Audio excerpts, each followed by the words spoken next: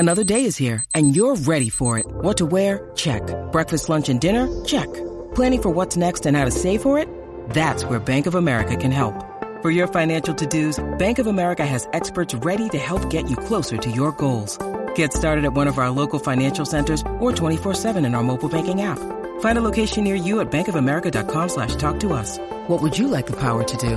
Mobile banking requires downloading the app and is only available for select devices. Message and data rates may apply. Bank of America NA, member FDIC.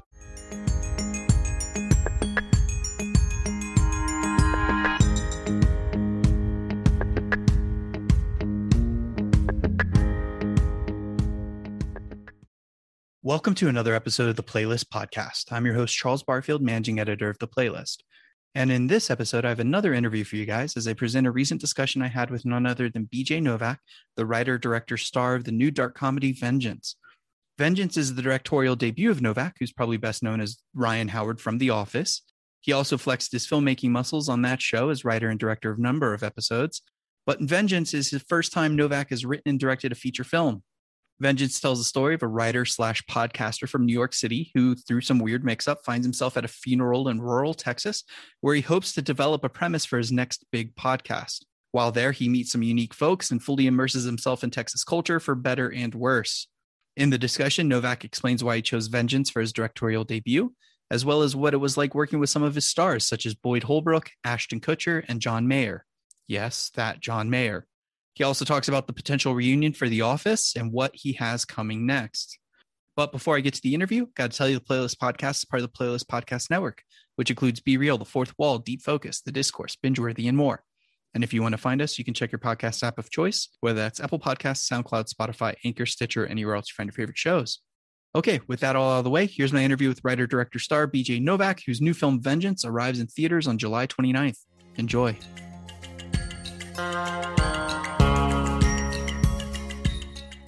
Folks might know you primarily for your acting credits, but you've been doing the whole writing and directing thing on TV for quite a while now.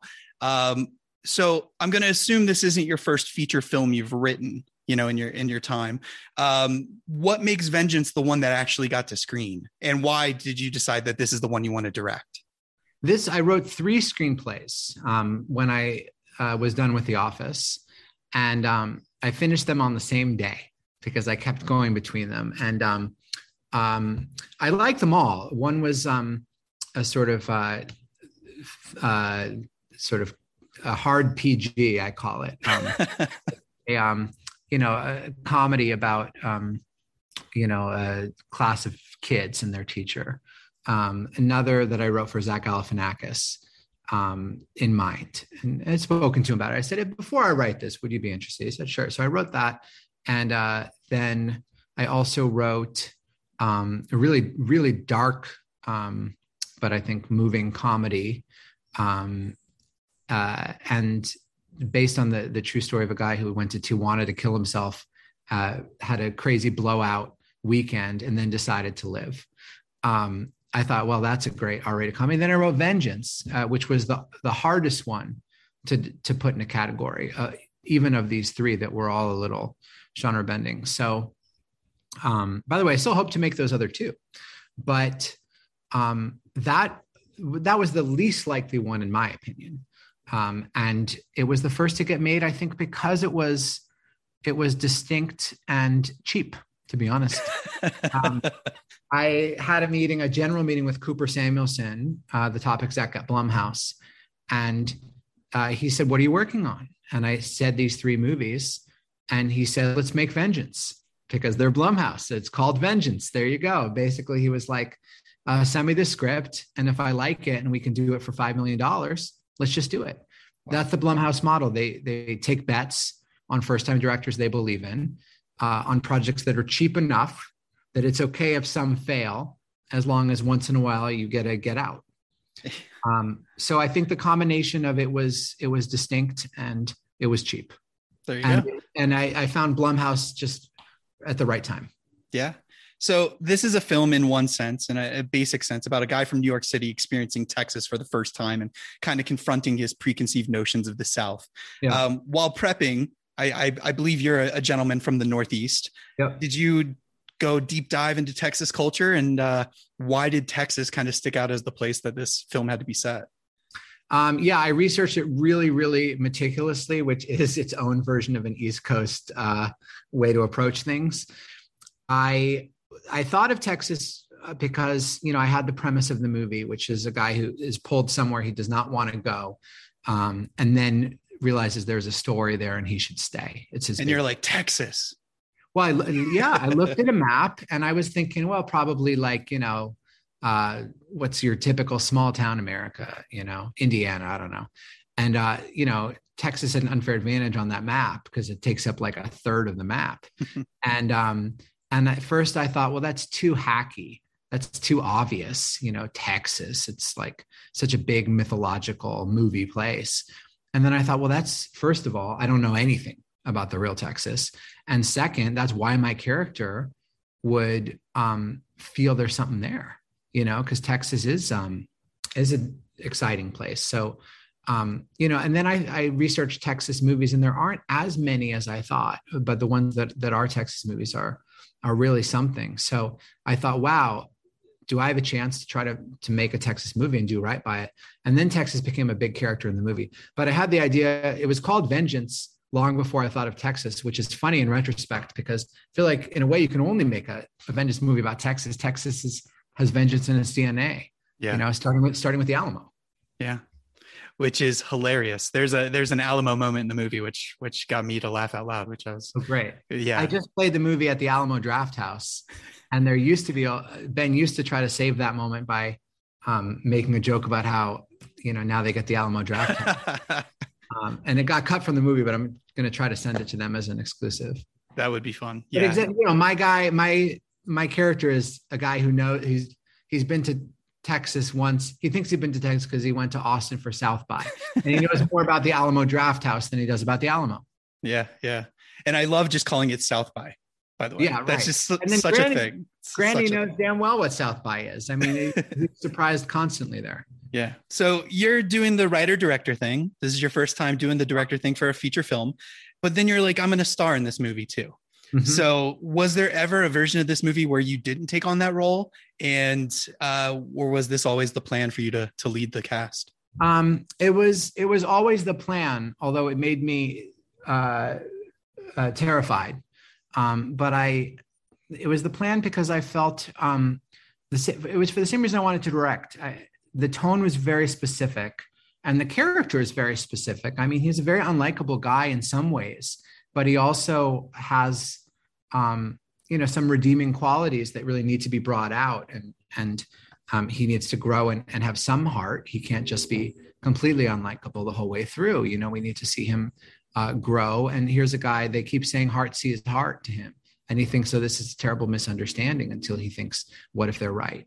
So I think portraying that balance of likable and unlikable, and the pacing of the humor, all these things, I thought it would be so stressful to try to direct another actor in this role. Even though I'm not the best actor in the world, I should probably just do it myself. No, there you go. Speaking of likable and unlikable, you got Boyd Holbrook. And this isn't to say he's an unlikable guy, but in movies, he typically plays unlikable guys. In Logan, I cast him because of Logan. Yeah. I saw him in Logan and I thought, oh my God, he has such a sense of humor, even in playing this villain. And yeah. So is that why, was it the Logan performance where you're like, I can make this guy have sincere heart and some emotion too? I cast him in Logan because I could see what a great actor he was. And I also, honestly, I liked his look. I pictured us funny in a truck together, this tall, handsome blonde guy and this sort of plaid shirted writer from New York.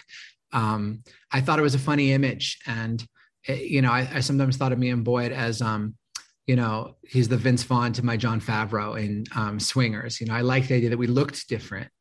And he's a real actor's actor. In the same way Ashton hadn't done drama, Boyd hadn't done comedy.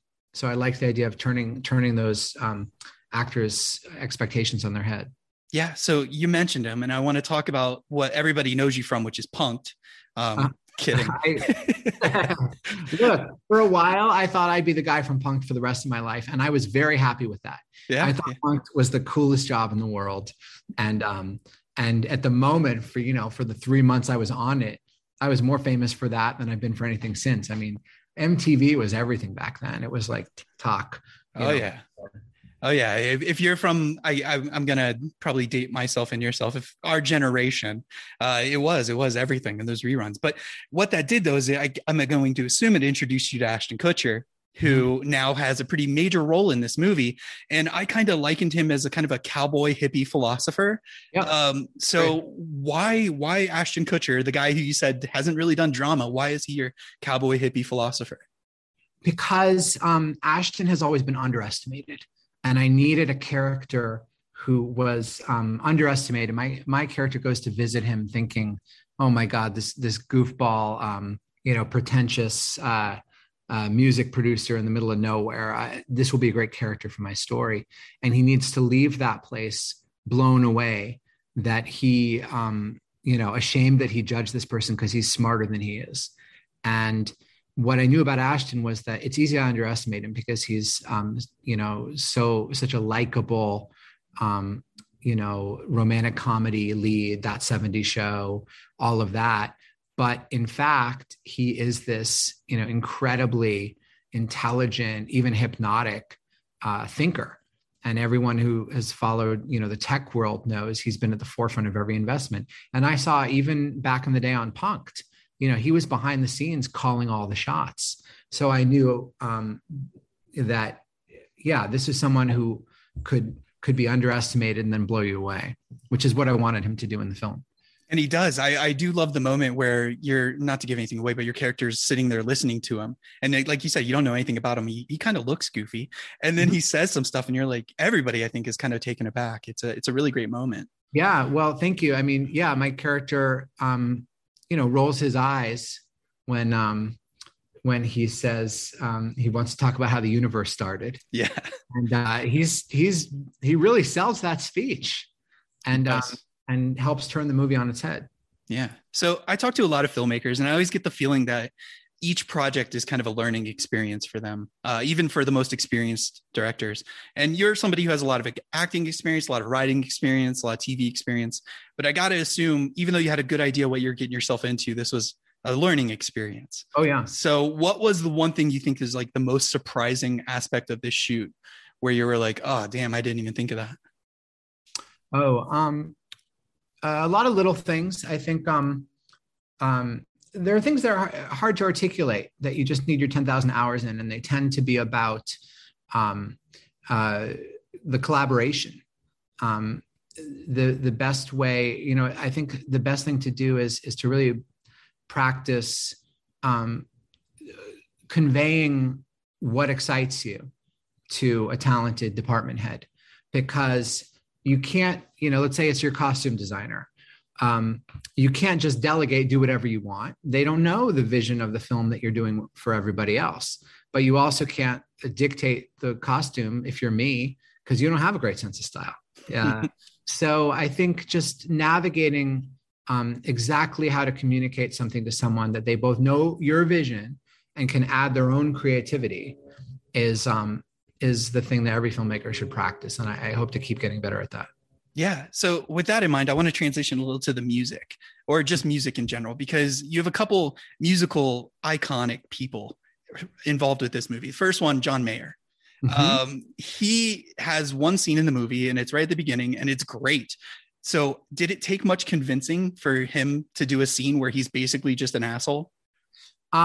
No, because we hang out a lot and do our version of what's in that movie. And I hope that it's better than what we put on screen, because we intended to kind of satirize ourselves. We often go out and think we have it all figured out, talking about theories and this and that. And afterwards, I'm like, what the fuck were we talking about? Like, we think we know things. We don't know anything. And so I thought, well, I have to show my character at the beginning thinking he's pretty cool. But the audience knows he's not quite. And I thought, well, that's kind of like, what's his version of hanging out with John Mayer? And I thought, well, maybe he could be hanging out with John Mayer. So I asked John if he'd play kind of a version of himself or a guy a lot like him to the audience.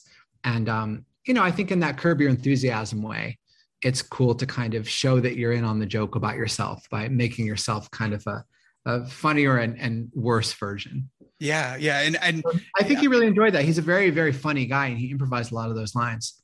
Yeah, I was going to say he seemed very natural in doing it, and not in a bad way, not like a natural a-hole or anything, but like, no, he's reading. It is be natural. Yeah. Yeah. Yeah. So the other musician that's involved that caught my eye is Phineas O'Connell, who does the score. Yeah. People might not know him by name, but he's the co-writer of all of Billie Eilish's music, and he's won awards, Grammys, Oscars, even, I think. So how did you get Phineas, and why Phineas? Other than you wanted one of the greatest pop stars or pop writers working on. I was. This also comes back to John Mayer, and I was at John's house. He was recording this Instagram live show he does called Current Mood, and he had Phineas on the show, so I wanted to come by because I'm a fan of his. And I texted my producer on the movie, Nikki Kraft, who is a big Phineas fan. I said, I just met Phineas, such a great guy. And he said, ask him to score Vengeance. What the fuck are you talking about? I'm not going to ask him to score Vengeance. He's like, one of the great musicians. It's my first movie. And, then I had a drink and I was like, hey, Phineas, you ever think about doing movie scores? And he happened, I probably said it in a way more shy, roundabout way, as though I had no ulterior motive. But he locked right in and said, I'm dying to write a film score. And we really bonded over the scores we liked. And I said, I wrote this movie. If you're ever interested, I could send you the script. And, basically the next day he read it and said, I'd love to do it. And then we had a great working relationship because it was his first score too. We're going back and forth trying to figure out the tone of the movie, the palette, how often certain themes repeat, and when. It was really a movie that needed its own score because it's not quite a Western. It's not quite a comedy. It's not quite a throwback. It's sort of, it's really a combination of tones in a fresh way. And so it really needed a musician of his level to pull that off. Yeah. And I think he does. So I want to segue a little bit to Whataburger. Whataburger, is it pretentious to say, is a character in the movie? No. I grew up in the South and I love Whataburger. So I just got to thank you for nailing the whole vibe of a Whataburger, because it is one of those things where it's like people who don't go, they're like, oh, it's all orange and gross. Why do you care? And you're like, you just love it. You just love it. And that was, that's what Boyd's character even says to mine. You just love it. And that's how love works. And, this is a guy who kind of needs to kind of, that's not his instinct. He's very analytical. You'd love a burger place because of the way they chop the onions, that's not why people love Whataburger. It's something elusive. Well, and it doesn't hurt that it's open very late at night too. That does do a lot. It's a 24-hour thing. And the late night menu is the best thing about it, in my opinion. Very true. So I would be remiss if I didn't bring up The Office. It's definitely my favorite TV show. You're someone who's involved in the writing and, of course, the acting on that show for many years. I talked to Amy Ryan last year, and she seemed to think a reunion was just like a scheduling nightmare. So is it really just a pipe dream for people to hope for a Dunder Mifflin reunion at this point? Well, I mean, yes, but pipe dreams can come true. You just dangle the carrot. And also, is it annoying yet with all the Ryan Howard comments I assume you get, like people calling you fire guy or something? No, because when we started the show, it was such an unlikely hit. And we really were the tiniest group of writers and actors making the quietest, quirkiest show. And the last thing we ever expected was that, at a rodeo, everyone would know, verbatim scenes that we were writing at the time. So I'll never stop being grateful that show hit, because it if you had told me that back then, it would have seemed like the unlikeliest thing in the world. Yeah. So you last year you premiered The Premise on FX to show you were the mastermind behind. What else do you have going on? Because I assume this isn't A, going to be your last film, and B, you're probably going back to TV at some point. So do you have anything you can tease? I'm referring where people have been referring to it as my directorial debut. So if I don't do another movie, it's going to be really embarrassing. So I really hope I get the chance. But I am writing the next screenplay now for the next thing I want to do. And I'd love to do more TV as well at some point. And I'd like to write more books. I mean, I really, my problem is not lack of ideas. It's lack of execution. I get distracted by all my new ideas and then need to really force myself to finish one at a time. Do you have a tip for how to do that for those people that have all the ideas and can't quite execute? No, I'm the worst at it. I'm like the only writer in the world whose routine is like, I intend to write in the morning, beat myself up all day for not writing. And finally, out of shame and caffeine, I write from 3 to 5 p.m. Like, I recommend that to absolutely nobody. It has worked, but there's got to be a better way. Yeah. And just know somebody from Blumhouse. Is that kind of a key too? That helps. I met Cooper from Blumhouse by tweeting, The Purge is the best premise since Jurassic Park, which I believe. And he just, and of all things, he was a fan of my children's book because it was a kid's favorite book. So he said, thanks for saying that. I'd love to meet. So, it certainly wasn't saying something like that on Twitter. Certainly, I never thought it would lead to my directorial debut. That's awesome. It's funny how things work like that. But I got to wrap up. I want to thank BJ Novak for joining me. It's great. Everybody go see Vengeance. Despite the title and your love of The Purge, it might surprise people, I think. Yeah, I hope so. I mean, all movies should surprise you, right? Yeah, definitely. But thank you so much. Thank you, man.